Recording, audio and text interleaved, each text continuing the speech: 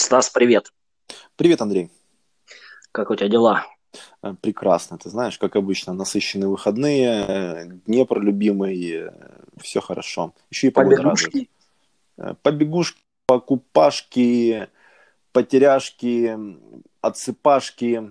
Ну, рифму можно долго продолжать. Как у тебя дела? Расскажи, пожалуйста. Да, в принципе, ничего не поменялось. Подготовка идет, как обычно. Ждем старта. Подготовка к Вене все-таки, да, у вас там насущная.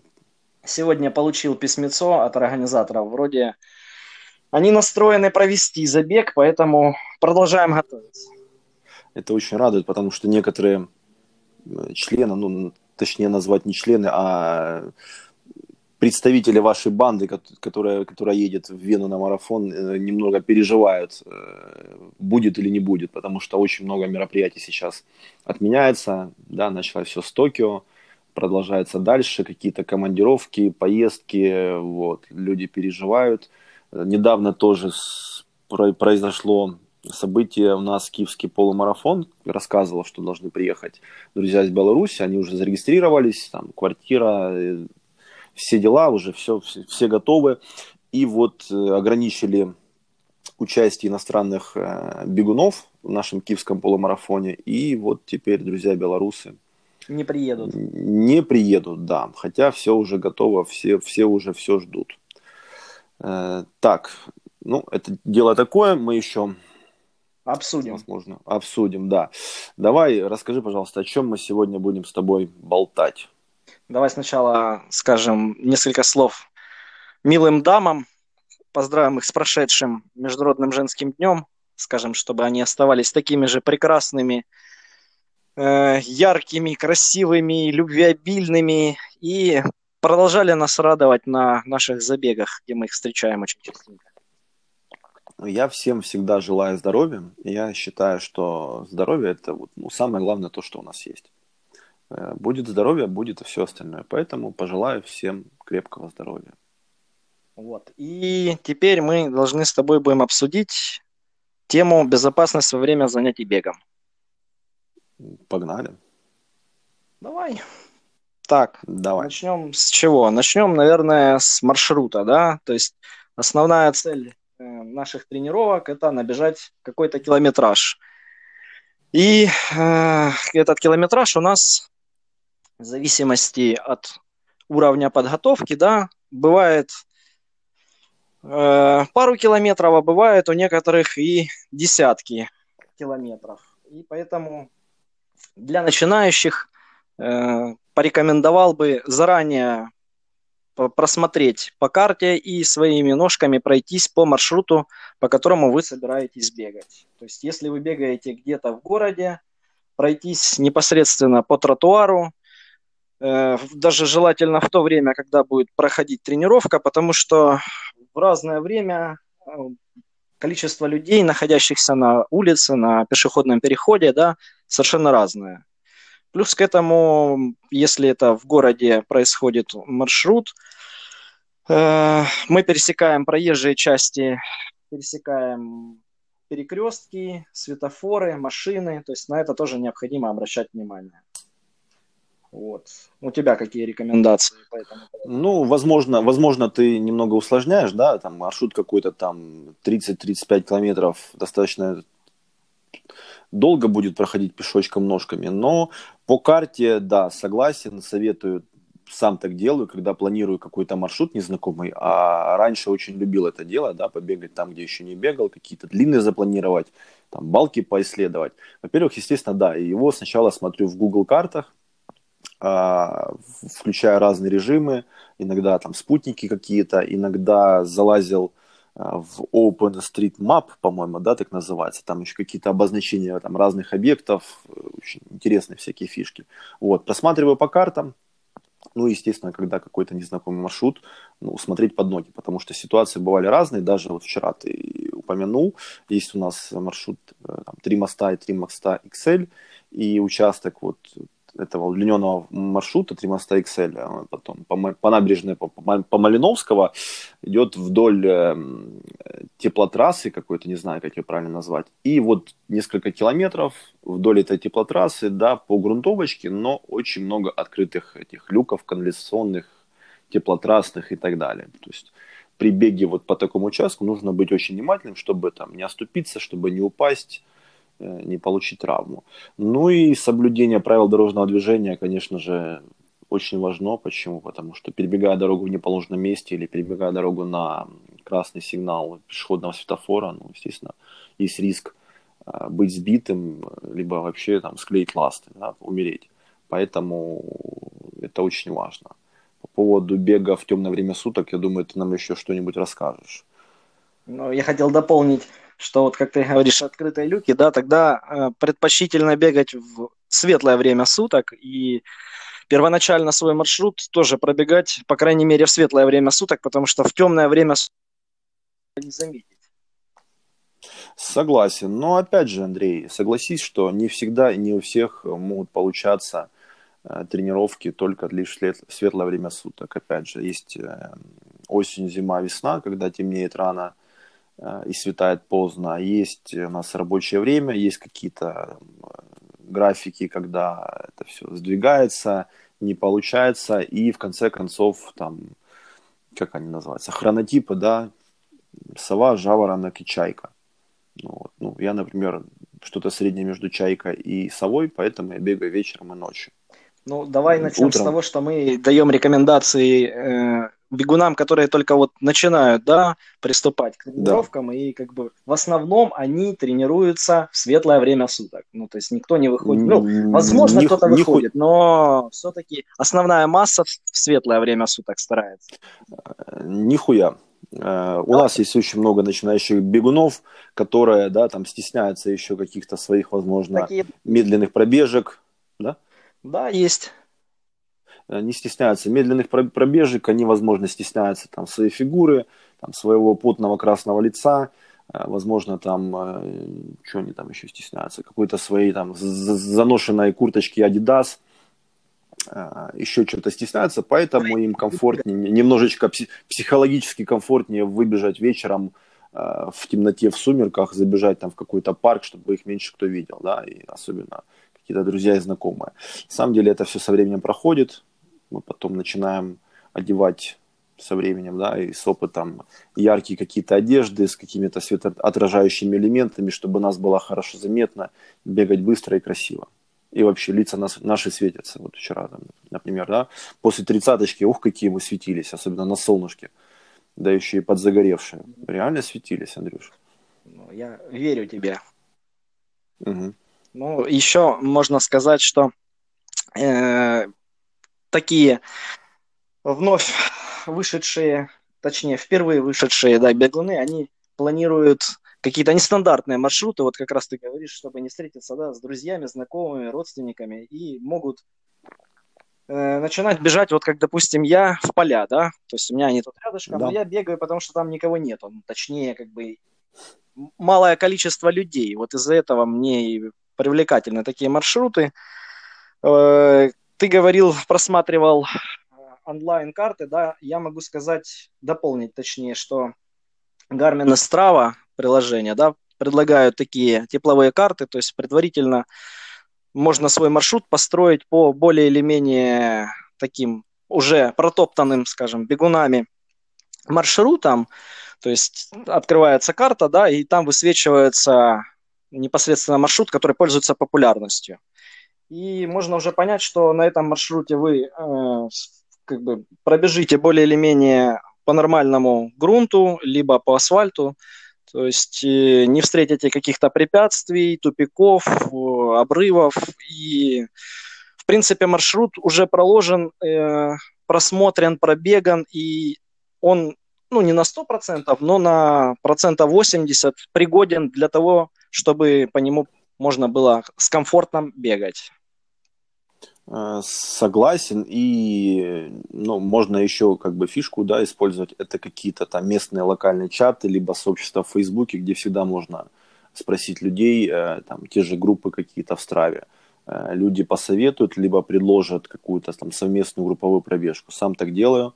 Недавно был там, ну, сейчас в последнее время мотаюсь по командировкам по работе, мотался, был в общем, в одном городе, не знал, где побегать длинное, нашел в Страве беговое сообщество этого города, задал вопрос, и мне ребята подсказали, вот там вот типа ровный прямой асфальт, там можно бегать быстро, это меня интересовало, а вот там вот вдоль дорога за городом вдоль там, нескольких сел, там можно бежать длительно, потому что в одну и другую сторону получалось около 20 километров, ну и плюс там еще по городу можно было десяточку набежать, в принципе, то, что мне было нужно. То есть люди сами готовы там подсказать, помочь, даже предложить какую-то совместную пробежку. Ну, желательно не Сам таким стесняться, то занимаюсь. есть самому Да, найти да, подсказку. и сам таким занимаюсь, там, в том же Киеве сейчас, да, там, с кем-то договаривался, там, бегали, тот же вот Adidas Runners Club, клуб беговой, еще знакомые товарищи. Это нормально. Ну и сам у себя в городе всегда готов побегать там, с ребятами приезжими. Вот. Это нормально, это правильно, это хорошо. Мы уже говорили о том, что бегуны в большинстве своем нормально адекватные люди, приветливые, готовые помочь. Так, и давай Да. еще добавим момент про дороги, да, если маршрут пролегает по дороге, бегун должен проходить, точнее пробегать по дороге навстречу движению, то есть тогда мы можем видеть автомобиль, который движется нам навстречу, можем как-то адекватно реагировать, отойти в сторону, если это бег, допустим, в условиях дождя или там лужи, да, можно отбежать, чтобы машина не окатила нас брызгами или водой. То есть всегда надо бежать навстречу движению, потому что если мы начинаем наше движение и машины едут нам в спину, мы их не видим и можем создать не только аварийно опасную ситуацию, но и сами попасть под колеса. Это, во-первых. Во-вторых, если маршрут пролегает по дороге, да, никаких наушников. Мы просто тупо не услышим автомобиля, и это будет нам, ну, в лучшем случае, да, наезд и переломы, в худшем случае, как ты говоришь, можно склеить ласты. И не бегать в сумерках. Если бегаем в сумерках, надо себя обозначить светоотражающими элементами, быть как елка в Новый год, светиться во всех направлениях, потому что в сумерках водители тоже могут нас не заметить, и это будет для нас плачевно. Ну, согласен с тобой. Вообще, как бы бегать ночью по дороге, это не очень хорошая идея, потому что, ну, это очень опасно. Ну, а если как бы негде, ну, естественно, ты правильно говоришь, бегать навстречу движению, и в случае чего, чтобы можно было отскочить там куда-нибудь на обочину или вниз с обрыва, вот, но остаться живым. Что еще? Мы с тобой не заговорили о том, что желательно брать все-таки с собой на длинные пробежки, особенно в незнакомые места, хотя бы немного денег и И телефон. воду. Телефон, ну, воду это такое дело, да, иногда ее просто некуда положить, не у всех есть там какие-то пояса или беговые рюкзаки. Для этого нужны деньги. Сам такой был, когда очень жарко, когда ты бежишь длинную, без воды, ну, иногда может наступить обезвоживание и резкая потеря Ориентации. сил, ориентации и так далее. То есть тут нужна только вода. Ну, в таких случаях бывало, там, выручали какие-то заправки. Даже когда ты забегал на автостанцию на какую-то, просто там, попросил воды, опять же, люди видят, что человек бежит, там, да, какой-то типа спортсмен, помогали, там, давали воду, там, можно зайти в санузел, умыться, в конце концов, там, выпить воды из водопроводной из крана. Вот. Опять же, на длинных тоже бывали разные ситуации. Ну, если у вас там есть хоть какие-то кармашки, либо пояс для бега, положите немного туалетной бумаги и влажные салфетки. Потому что ситуации, опять же, бывают разные. Да, ситуации бывают разные. И насчет телефона тогда добавим момент, если у нас происходит длительная пробежка, то желательно э, онлайн отслеживание, то есть в Гармине, в Страве, в Рантастике есть такая возможность. Подключаемся онлайн гаджетами в этом приложении, ну, в Гармине, да, к часам. Страве, если просто включаем, в Рантастике тоже просто включаем, и там онлайн могут вас отслеживать родственники, знакомые, друзья. То есть, если вы куда-то вдруг забежали непонятно куда, не знаете, где вы и что вы, хотя бы по онлайн-трекеру можно вас отследить, найти приблизительно, если вы выключитесь, да, в этом районе, можно быстренько организовать поиск и вас быстренько найти, если вдруг не что-то случилось, там, ну, поплохело, тепловой удар, обезвоживание, все что угодно. Да, то есть такая вот ситуация происходит. Это очень поможет для ваших возможных поисков, ну, для вашего спасения. Ну, согласен, для поиска вашего тела, скажем так. Ну, не будем говорить в столь ключе черном для человека бегуна. Но все-таки Ну, это, это такая страховка на будущее для людей, которые впервые попробовали пробежать что-то больше, чем 21 километр, скажем так. Ну, это лично мое да мнение, потому что... да для некоторых бывает и пятнашки какие-то там, 15-20 километров по ебеням, как я называю, ну, очень интересные. Ну, Сам таким иногда страдаю, и у нас тут в Днепре очень много балок. Иногда любил исследовать, как я называю, балки, то есть забегать в какую-то балку и искать выход там с какой-то другой стороны, то есть вот какие-то тропочки, да, круто вверх какие-то там. Ну, это интересно, это прикольно, и это тоже там какие-то развивает мышцы, забегания в горку. Вот, очень интересно. ну, я могу привести пример. Я не так давно, да, в Гармине установил эту возможность, то есть меня отслеживает 3 человека, если я не ошибаюсь, им приходит ну как, неофициально, а письмо на почту о том, что я начал Мгм. забег. Ну, то есть они могут открыть карту, и там на карте мигает линия, и я как бы там бегу по маршруту, можно смотреть, где я и что я. Это вот недавно я подключил такую возможность. У меня был случай в 2018 году, если я не ошибаюсь. Решил попробовать пробежать 50 километров вообще без всего. То есть вот как-то мне в голову стукнула такая интересная идейка. Ну, я, как обычно, люблю побегать полями, да, и где-то на 41-м километре мне, как это говорится, пришла стена, да, у бегуна такое есть понятие, и Мгм. Мгм. я как бы вот полностью потерял желание бежать. Не то, что даже бежать, а идти, и мне вот просто хотелось просто лечь и полежать. Скажем, даже не заснуть, но отдохнуть. И вот в течение 10 минут я просто приходил в себя. Через 10 минут встал, побрел в сторону э, какой-то деревушки. Мне встретился охотник, даже если я не ошибаюсь, ну, мужчина с ружьем, у которого я просил попить воды, но у него, к сожалению, не было. Но он мне подсказал родник в ближайшем нахождении, то есть там где-то метров 500 он мне сказал, вот идешь по тропинке и выйдешь как раз к роднику. И я вот как раз добрел до родника, попил водички, пришел в себя, потом еще где-то натрусил абрикос, поел и более или менее пешочком потом добрался до дома. И после этого случая я анализировал, да, и понимал, что вот если бы что-то вдруг пошло не так, да, уже именно вот в разрезе черного юмора, да, пошло не в том направлении, и что-то со мной случилось, что привело бы к каким-то фатальным последствиям, да, онлайн-трекер бы помог бы в лучшем случае найти меня очень быстро. То есть мне хватило бы возможности набрать там, друзей, знакомых, товарищей, родственников, да, сказать, мне вот плохо. Потому что если просто говорить Мгм. в полях, где я нахожусь, я им не объясню, они не поймут вообще, где я.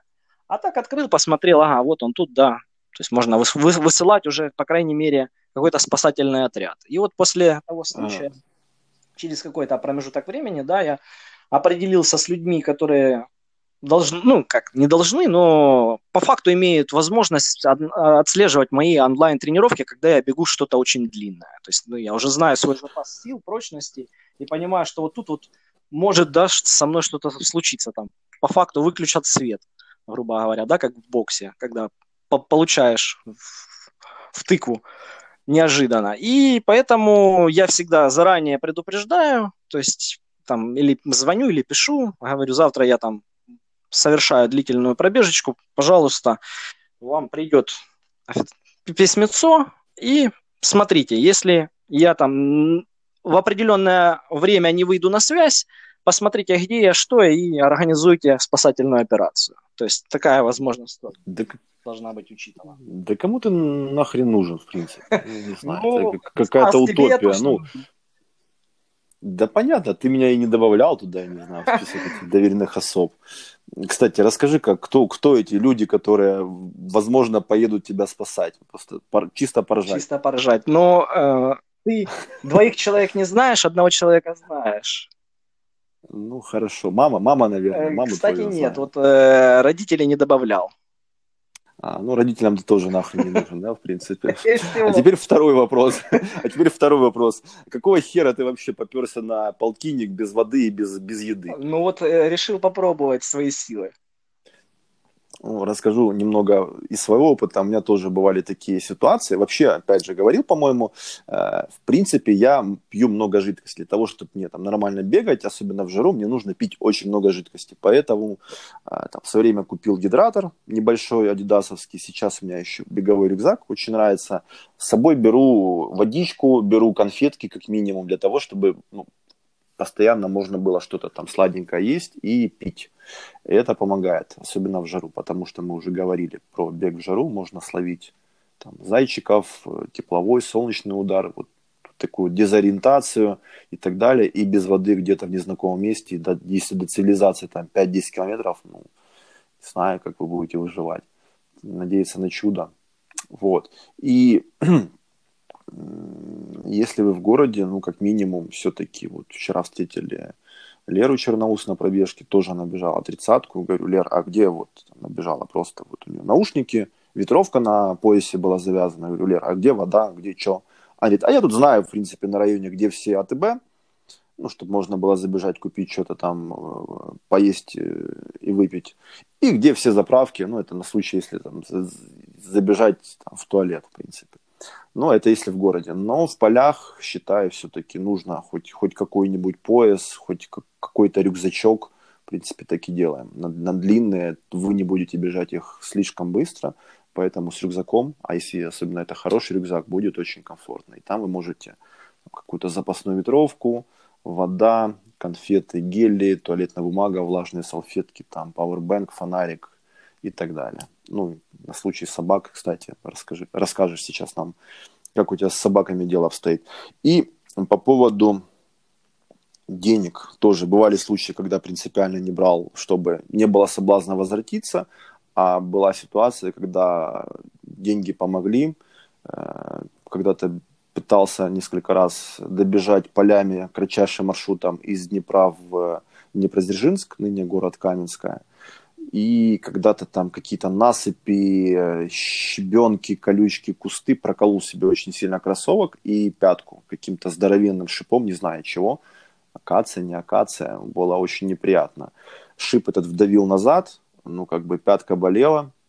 Ты ее проткнул, я имею в виду пятку до крови или просто именно прокол был до кожи? Ну, прокол, ну, как бы, и, не знаю, там, кровь какая-то была, сантиметр вглубь, именно вот здоровый шип от какого-то дерева, я не знаю, что это было вообще такое. То есть он проколол толстую пятку кроссовка, еще и проколол именно мою пятку. То есть это было очень неприятно. Вот. Этот шип вдавил ключом железным, который у меня с собой был. Снизу там как-то пытался вытащить, ну, нечем было, просто обломал. Ну, было неприятно, и я где-то был в районе Тарамского, там это тоже была 30-ка плюс-минус. Уже добрел до остановки, там, тупик маршруток, как раз начинало уже темнеть. Ну, думаю, хрен с ним, сел в маршрутку и поехал домой в Днепр. Вот в таких случаях деньги как раз и пригождаются. Ну, либо там купить где-нибудь воды. Вот. Ну, видишь, это у тебя как Поэтому, бы такая ситуация. ну, ситуации, Андрей, бывают разные. Не, я Опять же, согласен с тобой. какие-то травмы. Слава богу, у меня там голеностоп достаточно крепкий. Сколько бы я ни подворачивал ногу, кстати, надо постучать. Никогда не было каких-то таких травм, что я вот подвернул ногу где-то там и не мог дальше бежать. Тьфу. И еще такой лайфхак. Подумал, когда ты говорил о функции отслеживания местоположения. В конце концов, те, кто пользуется Телеграмом, есть такая фишка, как транслировать местоположение. То есть можно, да, хотя бы одному человеку, какому-то близкому, отправить свою трансляцию местоположения. Ну, для этого нужен телефон с Телеграмом и постоянный доступ в интернет. И он будет постоянно транслировать, где вы находитесь, где вы бежите, где вы идете. Там, в течение там, 10 минут, 30, 60 минут. То есть это можно выбирать. Ну и раз в час можно как бы проверить, да, посмотреть, транслируется ли твоя геопозиция или нет. Это вот для тех, кто пользуется телеграммой и телегой. И в конце концов, простейшая вещь, сам так делал. Если у вас есть все-таки какие-то близкие люди, там, когда выбегаешь на пробежку, ну, нетрудно сказать, я ушел, я убежал, буду там через 50 минут, я там пробегу десяточку до Дита и обратно. Ну, маршруты как бы, да, есть какие-то стандартные, регулярные, в Страве там это все можно посмотреть. В конце концов, там, ваш близкий человек будет знать, что вы будете бегать около часа, вы побежите до Дита и обратно, это будет вот такой вот маршрут. Ну, это несложно, да? Ну да, желательно всегда, когда выходим на пробежку, сообщить длительность и возможный маршрут, ну, если это он уже как бы более или менее часто вами используется в ваших пробежках. Ну, это если есть близкие люди. Это как бы не про тебя, в принципе, да. Вот, и не про меня. И не про меня. Подколол, подколол. И, кстати, да, вот сейчас думаешь, сейчас сезон стартов, да, обычно там в кабинетах, в личных и на стартовых номерах указывают контакты близкого человека на случай какой-то ситуации. В принципе, многие этим пренебрегают, хотя ситуации бывают разные. Сам видел, по-моему, в Полтаве или где-то вот кто-то из профиков, кому-то стало плохо, вот, упал, лежал, как раз подлетала скорая. Надо кого-то указывать на случай какой-то экстренный. Придумал уже, кого будешь Да я указывать? всегда указываю, поэтому тут не переживай. Я, кстати, вот ты напомнил, да, по поводу того, что в номерах указывается. Я помню случай в прошлом году, когда мы бежали Интерпайп у вас в Днепре. Знакомой тоже на финише поплохело, как бы. Я помню, что она подходила к скорой, там ей оказывали помощь. Ну, я как бы вот, да, знаю Мгм. человека, я тоже подошел, поинтересовался, что как, ну, то есть, и спросил, есть ли рядом, ну, в стартовом городке близкие или знакомые люди, кому надо сообщить, потому что, ну, их же в финишный створ не запускают, да, и там вроде как они видели, что человек финишировал, но он-то как бы не выходит из финишного створа, они не понимают, что с ним произошло, допустим, да, или там, если вдруг реально очень сильно поплохело человека, посадили в скорую и повезли в больницу, да, ну, то есть как бы надо же сообщить. И я подошел, поинтересовался, говорю, все нормально, ну, как бы говорят, да, в принципе, сейчас окажем первую доврачебную помощь, ну, как бы все нормально, просто человеку не хватило глюкозы, да, грубо говоря. И Мгм. он своим ходом вышел из финишного створа и пошел к своим близким знакомым. Ну, то есть, как бы такая ситуация тоже не исключена. Поэтому надо, да, указывать обязательно каких-то людей, знакомых, близких, родственников, кому организаторы сообщат о возможном несчастном случае. Это как бы страховка вас о том, что если вдруг что-то произойдет, то близких людей оповестят. Не просто так, да, там. Особенно, если вы поехали в другой город. Это вообще. Фишка для владельцев айфонов, кстати, кто знал, кто не знал, в настройках айфонов, даже в старых, можно указать свои данные, там, фамилия, имя, отчество, группа крови, рост, вес, размер ноги, прочая информация. И там есть такая фишка, как контакты для экстренного случая. Даже если телефон заблокирован, там, отпечатком пальца, либо код паролем, по-моему, 5 раз можно нажать кнопку выключения постоянно, да, щелк, щелк, щелк, щелк, щелк, и телефон будет звонить на номер, который указан первым вот в списке экстренных вызовов. Ну, не знаю, это Это ты для тех, кто владелец не айфона, знал. поэтому не готов сказать. Да, ну, как бы я готов сказать, то есть на всякий случай все-таки зайдите в настройки, исследуйте эти фишки, укажите свои данные и внесите в список экстренных вызовов, там, контакты, я не знаю, мамы, любовницы, ну, еще кого-нибудь. Там, Брата, сестру. да, да, да, да, да, вот. Поэтому это для тех, у кого есть iPhone, для тех, там, у кого андроиды и простые телефоны, ну, тут как бы, ну, как вариант это сделать татуировку там, с именем и с фамилией. Если человеку стало плохо, позвоните по этому номеру. Ну, в принципе, вариант. Сейчас татуировки стоят недорого. Не исключен даже и такой вариант. Но я знаю, обычно Мгм. набивают группу крови. На рукаве, Ну и не только. а порядковый номер. Это уже для тех, кто служил. Так, ладно, мы Так, отвлеклись. расскажи нам, Собаки. да, расскажи нам, пожалуйста, да, про детей, собак и каких-то других домашних животных. Не знаю. Так, ну начнем с того, что у нас собаки делятся на тех, у кого есть владельцы, и бездомных, да, то есть которые бегают просто вот по улице стаей или просто сами по себе, да. Все зависит от размера собаки. Если встречаем на маршруте движения одинокую маленькую собачонку, переживать не стоит. Хотя есть люди, которые при виде собак, да, пугаются у нас.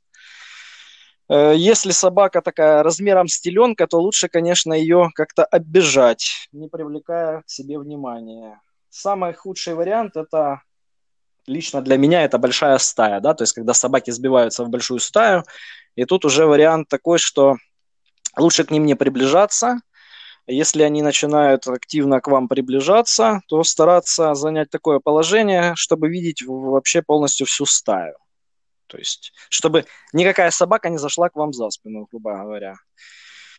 То есть забиться в угол, да, куда-нибудь? Ну, чтобы спина, и, допустим, вот у меня, я так представляю, да, есть гаражи, и в гаражах там обитает, ну, порядка там две-три собаки, да, там одна, допустим, очень, ну, не кусючая, но противная, скажем. И она всех людей облаивает, выбегает из гаражей и начинает приставать, скажем. Так вот, если выбегает стая, то желательно спиной стать к гаражу. То есть, понятное дело, что собака к вам за спину не забежит, взять в руки какой-нибудь дрынок, полено, палку и начать их отгонять. Желательно отгонять с самого большого или самого громко лающего. Это является признаком владельца стаи. Как он там Вожак, вожак, называется, не да, помню. вожак. Вожак, да. Возможен вариант, если под ногами есть какие-то комья земли, камни, щебенка, взять в руки, наклониться и бросить, да, либо же имитировать бросок, это пугает собак, то есть они рефлекторно отбегают. Для девушек моя соседка бегает с баллончиком. И я знаю, что у нее вот недавно был момент, когда она потеряла баллончик, да, писала пост слезный о том, что как же ж теперь она выйдет на пробежку. Через время она его купила и продолжила свои забеги. Но тут надо учитывать момент ветра, то есть необходимо изучить инструкцию, потому что можно, если ветер дует вам в лицо, забрызгать самого себя, да, на собак не попадет, а вы сами себя забрызгаете, потом будете плакать, это в лучшем случае, да, в худшем случае потеряете ориентацию и долго не сможете понять вообще, в какую сторону, куда двигаться. Так, собаки с владельцами. Обычно владельцы их вводят на поводках. Тоже случай из практики. Знакомая, пробегая мимо такого владельца с собакой, владелец с одной стороны, собака с другой стороны, по середине э, поводок. Она цепляется за него, хотя у нее и скорость была небольшая, но все равно приятного мало, да. Поводок ей впился до такой степени, что даже был синяк. Поэтому внимательно отслеживаем, если бегаем в городе, да, владельцев собак на поводках, потому что можно перецепиться, это в лучшем случае упасть, да, в худшем случае травма будет намного опаснее. Кроме этого, собаки у нас обитают в промзонах, да, и если вы планируете какой-то маршрут рядом с промзоной, желательно не забегать в какие-то тупики, какие-то тоже моменты. Опять же, вот этой вот моей знакомой произошел случай, она решила исследовать новый маршрут, вот для тех, кто любит, да, исследовать новые маршруты. И тоже попала на стаю собак. Очень переживала по этому поводу, получила моральную травму. Не знала даже, как выпутаться из этой ситуации. Благо, были рядом люди на машине, которые отогнали собак. Ну, то есть, если вы попадаете в такую ситуацию, да, приятно очень мало. Это и страх потом в дальнейшем собак, и страх в дальнейшем, возможен, даже и от каких-то пробежек в таких локациях. У тебя были встречи с собаками? Бывали, но, как правило, они были легкие, безболезненные. Вот, да, работает, когда ты нагибаешься за воображаемым камнем, либо хотя бы какой-то мелкий камешек поднимаешь и кидаешь в сторону собак. Совсем недавно в командировке в каком-то селе, да, окружила стая собак, остановился, начал что-то там, крутился, не знаю, они там что-то лаяли, достал баллончик из рюкзака, иногда бегаю с газовым баллончиком, вот, пока доставал, что-то они почувствовали, может быть, и они все убежали. На всякий случай там что-то там побрызгал в их сторону и побежал дальше. Вот. А когда собаки бегают в парке, ну, самому неприятно, без намордника, без поводка, ну, делаю замечания собачникам. Некоторые, кстати, достаточно остро реагируют. Неприятно, да, вот эти вот там выражения «она не кусается» или типа «чё самый умный». Она Да, она добрая. добрая, она не кусается, или чё самый умный тут, ну, как бы. Вот, иногда можно и интересный диалог провести с вот таким вот собачником, скажем так. Ну, на самом деле, собаки это меньше зол, иногда нужно бояться и людей, особенно если это какие-то конченые дебилы. У тебя бывали случаи с людьми какие-то? Ну, у меня, получается, начало маршрута обычного, да, происходит возле гаражей, и там у меня кладоискатели обычно шарятся. Вот сегодня встретил огромное количество. Ну, сегодня выходной, наверное, вышли на охоту, на поиски кладов. Ну, так как я парень, я их не опасаюсь, а в связи с тем, что я как бы еще имею опыт работы, имел опыт работы в милиции, да, я как бы понимаю их психологию и понимаю, что как бы я для них не представляю какой-то Опасности, да. или угрозы, либо интереса, да, то есть они как бы заняты своим делом, и главное им не мешать в этом деле, не искать их клады. Вот. Для девушек, опять же, моя соседка жалуется очень часто, у нее точно так же проходит маршрут возле этих гаражей, и она жалуется на том, что их слишком много уже стало там, ей опасно. И совет для девушек, конечно, выбирать такие маршруты, где все-таки будет поменьше людей, это, во-первых. Во-вторых, бегать в парах, наверное, или Да. в компаниях, или в группах с мужчинами и парнями, потому что все-таки женщина это объект для интереса противоположного пола, особенно если они начинают одеваться в какие-то яркие, да, футболки, лосины, то есть привлекают к себе внимание, и даже кладовщики, которые ищут свои клады, могут обратить внимание на мимо пробегающую девушку, особенно если она бежит с Ну, в айфоном конце и в концов, для наушниках. девушек вообще не лишним будет пройти какие-то курсы простейшие, там, самозащиты, знать какие-то приемчики. Ну, в конце концов, как укусить нападающего или как его побольнее стукнуть в пах. Ну, да, то есть какие-то курсы, их сейчас, в принципе, достаточно много, ну, для того, чтобы быть увереннее в каких-то, не дай бог, ситуациях таких. Вот. И, ну, велосипедисты иногда, да, могут какую-то... Да, но Доставлять опять же, тут неприятности. спорный вопрос по поводу тротуара. Велосипедисты вообще как бы не должны ездить по тротуарам, они должны ездить только по дорогам. А дети могут ездить по тротуарам, ну, дети вообще существа непредсказуемые, какие-то резкие метания, там, на самокатах, на велосипедах.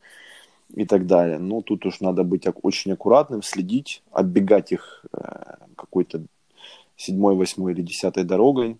Ну, велосипедисты тоже, да, Снижать велосипедисты скорость. тоже. Иногда мы бегаем по велодорожкам. Вы, кстати, тоже. У вас там в Харькове есть какая-то велодорожка длинная, большая, и вы по ней бегаете. Поэтому можно сказать, что мы тоже Бегаем. велосипедистам доставляем какие-то неудобства. Согласен?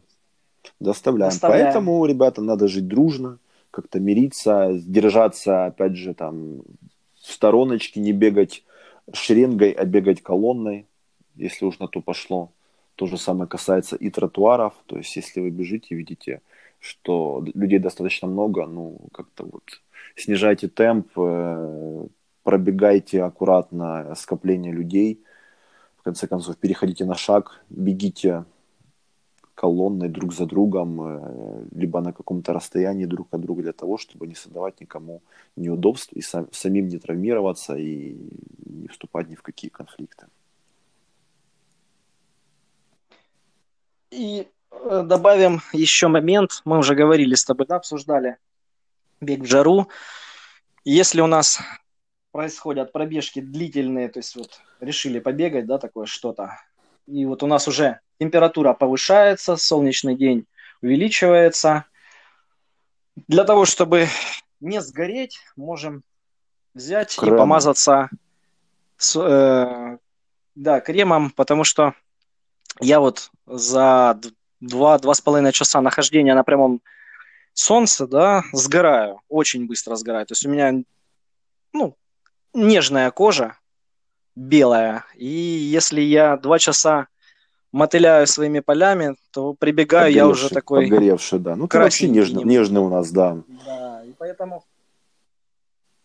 очень. И поэтому, вот сейчас уже, да, потеплело, я уже так подозреваю, можно бегать и в футболочке.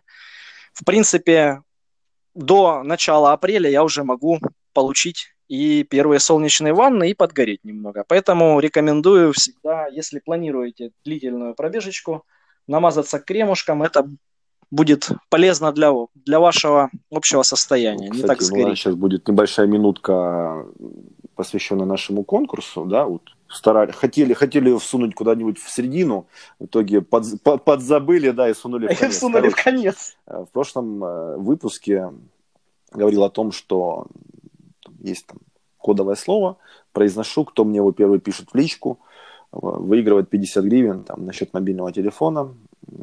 Елена из Киева написала первая, выиграла, попросила там пустить это дело, хоть и небольшую сумму, но на благотворительность. Окей, такое уже было, такое делали. Ну, а сейчас у нас кодовое слово будет пирамида. Вот. И теперь о своем опыте. Вчера буквально, да, первые такие теплые лучи солнца, опять же, там, 30-очка, бежал в майке, подгорели руки, подгорели лбы, щеки. То есть сейчас я весь, Андрюшка, горю. Почему? Потому что не помазался кремом. Ну, ты же у нас пионер, поэтому вот и получай. Ты еще, я видел даже на фотках и решил нулевочку, да, себе сделать Да на так своей получилось. черепушечке. Там товарищ купил эту машинку беспроводную. Нет, На тебе теперь решили все ходят лысые. попробовать, да? Все теперь ходят лысые. Вот. Понятно. Ну, так коротко не потеплело, очень плюс 17, плюс 20, что ли. Уже все ходят в коротких, не в коротких рукавах, в коротких носочках. Чем мы еще расскажем, Андрюша, о безопасности? А подожди, давай вернемся к нашему конкурсу. То есть мы снова давай с тобой озвучим получение. Ты у нас выступаешь меценатом, да? Кто первый тебе пишет кодовое слово, получает 50 гривен на счет Так мобильного точно. телефона, да? То есть в прошлый раз у нас первый человек, это была Елена из Киева, которая написала тебе. Она мне Где она тебе написала в написала? Инстаграме, ребят, напомню, весь движ в Инстаграме. Андрей у нас социофоб, людей не любит, он удалился недавно из Фейсбука, он остался пока лишь только в Инстаграме, хотя это В ненадолго, Инстаграме. думаю, скоро и его оттуда выгонят. Вот, Да. поэтому мы присутствуем в Инстаграме, мы там ведем активную социальную жизнь, или какую там, да, социальную, не социальную. Вот, поэтому нас там можно найти по ссылочкам, которые там где-то написаны. Андрей там что-то пишет. Пишите, находите, выигрывайте, следите за курсом. Там можно задать вопросы, предложения и все остальные Да, да, сопутствующие да, моменты. да. Так, значит, с конкурсом определились, наш ты меценат. Ну что, на этом будем, Завязывать? наверное, Да, да. закругляться. Да, ну ты же сказал, тебе Ну, надо срочно конечно, там в Киев куда-то надо ехать. ехать. Да, ну тогда будешь собираться. Еще раз скажем спасибо нашим слушателям, которые нас слушают, дают нам обратную связь. Конечно. И Тебе мне на давали слышь, ты какую-то скидывай обратную связь? скриншоты регулярно. Ну, я тебе тоже скидываю скриншоты количества прослушиваний, да, у нас уже добралось до 200. И это не предел, поэтому я думаю, дальше у нас будут новые темы. Кстати, давай, то мы в прошлый раз завтыкали, Нет. делаем анонсик. Кто у нас будет в Будет гостях в девушка, следующий раз? которая ударилась в триатлон. Ну, она сначала несколько раз ударялась головой, а потом ударилась в триатлон. Давай, большая интрига. Я Ты ее ее хоть не бил по голове? била по голове. Вот. Ну, ты же говоришь, ударилась, ну мало ли, На может, и ты самом там деле это приложил юмор, свою все. руку. Мы хорошо общаемся. Вот сейчас, кстати, тоже буквально мы будем встречаться и, наверное, будем кушать пиццу. Ты спрашивал, куда я спешу. А, Ну, как обычно, ты либо жрешь, Либо, либо да, еще у спишь. нас есть третье занятие, когда ты мне звонишь обычно. Ну, не будем уже Вот. про это. Поэтому в следующем выпуске постараемся поговорить с гостей. Это будет интересно. Таким чувством юмора. О травмах, совместимых с жизнью. Как она вообще Как она пришла в пришла бег, в как бег. она потом пришла в триатлон, как она ездила на сборы недавно. Поэтому, ребята, попробуем сделать интересно. И если зайдет, то будем приглашать новых э, людей, которые занимаются бегом, прыгом, Ну, конечно. триатлоном, плаванием, да. И если вы будете очень активны, Хорошо. пригласим и вас. И еще, я так планирую провести тоже небольшой конкурс, да, у нас ты будешь меценатом по деньгам, а я буду меценатом по пивку. Уже скоро наступит мой забег, и предлагаю написать мне в комментариях результат моего венского марафона. По Ну, крайней мере, давай его пока не определимся отменили. вообще, призовой фонд, и когда у тебя марафон, вообще расскажи, потому что не все... 19 Это у нас апреля, еще месяц. напоминаю. Ну, считаю, что конкурс Почти. нужно проводить там за неделю, за две до марафона. Почему? Потому что это будет актуально. Сейчас это не совсем актуально. За месяц как бы, ну, пост потеряется, люди забудут, ты сопьешься, пропадешь. Ну, как бы, ну, Я пока не намерен это ты так спиваться. думаешь. Вот, Держусь. поэтому давай ближе туда, к марафону это все проведем. Плюс у нас тоже, что у меня? У меня через две недели марафон в Одессе, где я буду бежать половинку, как обычно. Что там еще? Потом у нас киевский полумарафон, кстати, который мы И бежим. Потом уже будет у нас марафон по Вене твой. Люблю так, да, люблю так говорить. Марафон по мой. Вене. Так, давай прощаться. Кстати, я там буду не в В одно одно лицо лицо. буду бежать, напомню тебе. Там будут наши общие знакомые бежать, поэтому ты должен А переживать, я-то как при никто чем? За другой. Владимира Грибова, что ли, переживать? Ну, Он меня естественно. забанил, между прочим. Но я думаю, он будет слушать наш выпуск и поймет, что все-таки ты хороший А он человек, и думает, тебя что... надо Ладно. разбанить. Все, Андрюш, давай заканчивай. Скорых встреч, дорогие радиослушатели. Ну, давай, все, тогда до новых встреч. Всем пока.